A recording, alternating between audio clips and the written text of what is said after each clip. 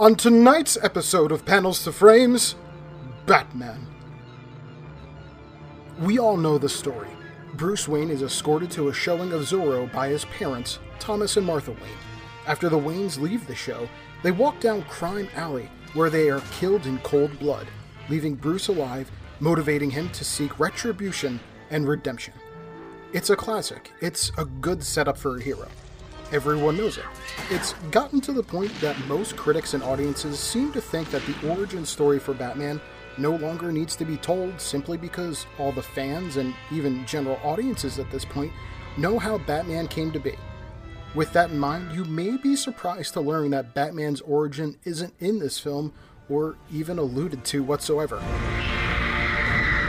Instead, it goes in a slightly different direction. Hello, and welcome to the third episode of Panels to Frames. In today's episode, we will be discussing the 1943 15-part film serial, Batman. The character was created in 1939 by Bob Kane and Bill Finger for National Comics Publications under the Detective Comics banner. This company would later be known as DC Comics. Batman quickly rose as one of the nation's top-selling comic books, and gained an even stronger following after the creators introduced Robin into his comic. In fact, the comic that introduced Robin sold twice the amount of copies that the previous issue had, as young readers could easily identify with the Boy Wonder. It also meant that Batman's comics could compete with some of the other top-selling comics of the time, such as Captain Marvel, Superman, and Captain America. This led film studio Columbia to option Batman for the big screen. It was Columbia's first comic book superhero film, and they knew what a potential draw Batman could be.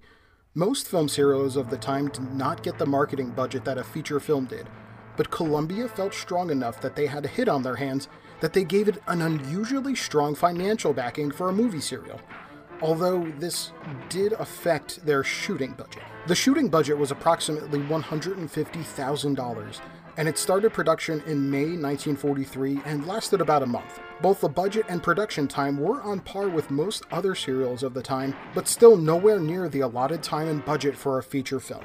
But combined, the 15 parts of this serial make it about 4 hours long, and without opening or closing credits, that's just over 3.5 hours. The series reportedly suffered from a low budget, which is highlighted by the fact that there's no true Batmobile. Instead, a 1939 Cadillac Series 61 convertible is used. When the top is up, it's the Batmobile, and when the top is down, it's Bruce Wayne's car. And although the role of Batman nowadays is sought out by the biggest stars and the best of actors, the man behind the cowl, Lewis Wilson, was just 23 at the time, and Batman was his first movie. Many viewers, both past and present, would find it odd that Batman wasn't actually a vigilante crime fighter. In fact, in the movie, he and Robin worked as government agents. This is likely because censors at the time wouldn't allow a hero being seen as a vigilante and taking the law into their own hands. It must also be noted that, for whatever reason, Batman's origin is not explained, nor is Robin's. There is also no mention of Thomas or Martha Wayne, their death, or Wayne Enterprises, which is highly unusual considering how deeply rooted these elements play into the character. The serial also appears to be the first time that the creator of a superhero comic has cameoed in it, as Bob Kane did just about 5 minutes into the film. And the story goes something like this.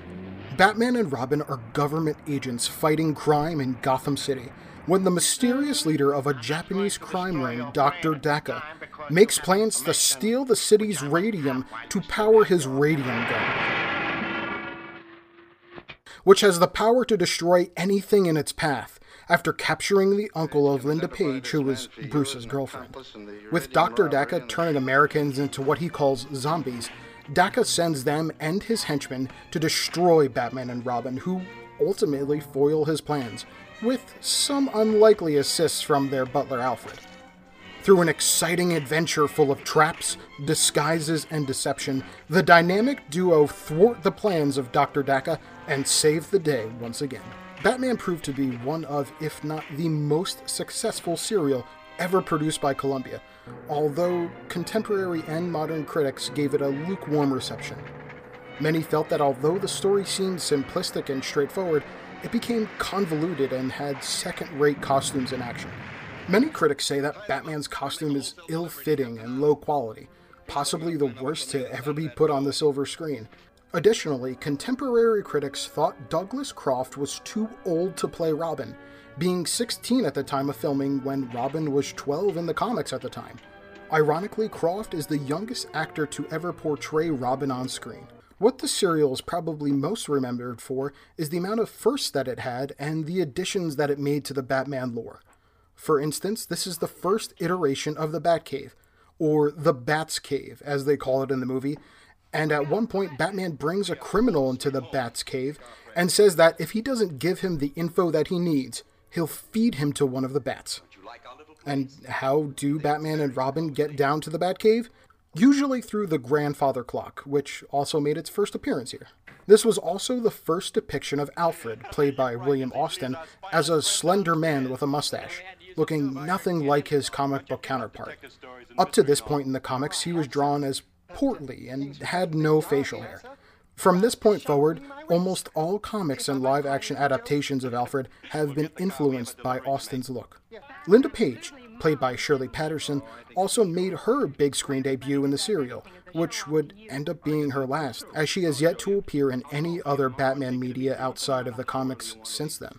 And even though this movie does feature a lot of firsts for the Batman franchise, there are some notable staples missing, such as the Bat Signal and Commissioner Gordon, who's replaced with Police Captain Albert. And although Batman does wear his utility belt, it's never used. Perhaps the most interesting thing left out of this movie is the inclusion of Batman's nemesis, the Joker, in favor of Japanese-based villain Dr. Daka. You're a stupid bungling fool to let that girl escape. But maybe it wasn't always meant to be that way. There is some evidence to show that the villain of the film was originally intended to be the Joker, but the script was changed at the last second. Some point to the bow tie that Dr. Daka wears as being very similar to the Joker's, and there's also a poster that features the Joker. But unfortunately, concrete evidence of the switch may have been lost in a fire at Columbia Studios. It is assumed that the change was made due to the anti-Japanese sentiment at the time. The only other appearance in any other Batman or DC media Dr. Daka has made was in 2 comics in 1985. Despite some negative reviews, complaints about the production quality of the serial, and exclusion of Batman's central villain, it was successful enough to entice Columbia to make a sequel in 1949. They replaced all of the principal actors and yet again didn't use any of the villains original to the comics. What must be talked about is the racist depiction of Japanese culture in this film. The serial was made at the height of World War II, and some changes were made to it to include anti-Axis and Japanese sentiments. This led filmmakers to insert propaganda into the serial, such as the line, "Since a wise government rounded up the shifty-eyed Japs, it has become virtually a ghost street." And Batman himself, calling the main villain, "Are you Jap devil?" This can squarely be blamed on the era in which it was made, and what was acceptable to put in cinema at the time, and for which all critics and audiences of today can agree is egregious. In 1965, 22 years after its initial release, interest was reignited in Batman after it was re-released as An Evening with Batman and Robin, with colleges and universities having sold-out showings of the serial.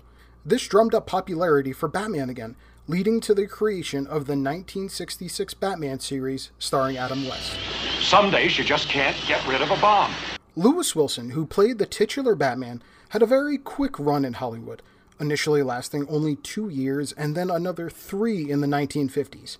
After his acting career, Wilson worked for General Foods, and when comic conventions started to become popular in the 1970s, a lot of former comic book serial stars were featured there, but not Wilson, who opted to stay away in favor of a regular life. Although, when the Adam West Batman was made, he did show interest in playing a villain on the show, and said of West's Batman, "I think I can take him." His son Michael has had a long career producing the James Bond films from the 1970s until the present day. Wilson passed in the year 2000, at the age of 80. Douglas Croft, who played Robin, had a short but memorable acting career. Producers claim Croft to be 3 years younger than he actually was in order to take on roles meant for younger actors, and appeared in such classics like Yankee Doodle Dandy and as a young Lou Gehrig in The Pride of the Yankees, before leaving Hollywood in 1947. Croft died in 1963 due to liver disease and alcohol poisoning at the age of 37. Shirley Patterson, who portrays Linda Page, got her start in beauty pageants in the early 1940s and eventually had roles in dozens of movies and TV shows in the 40s and 50s before leaving Hollywood in 1958. She passed in 1995 at the age of 72. By far the most decorated actor in this movie, or any comic book movie before this and for years to come, was J. Carrol Naish, who played Dr. Dacre. In fact, the year Batman was released, Naish was nominated for the Academy Award for Best Supporting Actor for his role in Sahara opposite Humphrey Bogart. Overall, Naish was nominated for 2 Academy Awards and won a Golden Globe as well. Naish also took on many roles of different ethnicities, earning him the nickname of Hollywood's one-man UN, and worked well into the late 1960s. Naish passed in 1973 at the age of 77. Also of note is actor Tom London, who played a minor role in the film, but has been listed in the Guinness Book of World Records for the most film appearances of all time, coming in at just over 2,000. For all of its obvious flaws and overt racism, for better or worse, modern superhero films owe a debt, albeit a small one, to this serial. You can trace back the success of the modern Batman films to this one. The success of this serial and its sequel led to the Adam West Batman, which spawned the Tim Burton series in direct opposition and response to it, which changed modern superhero and blockbuster films forever. Ultimately, this isn't really remembered for the content that's in it. It's more memorable for launching Batman onto the big screen and as a piece of trivia as to who played the first Caped Crusader. Although it does have its moments and contains some exciting parts, the bigger contribution that it made was for the overall Batman lore, and for fans, it's an exercise to see how far we've come.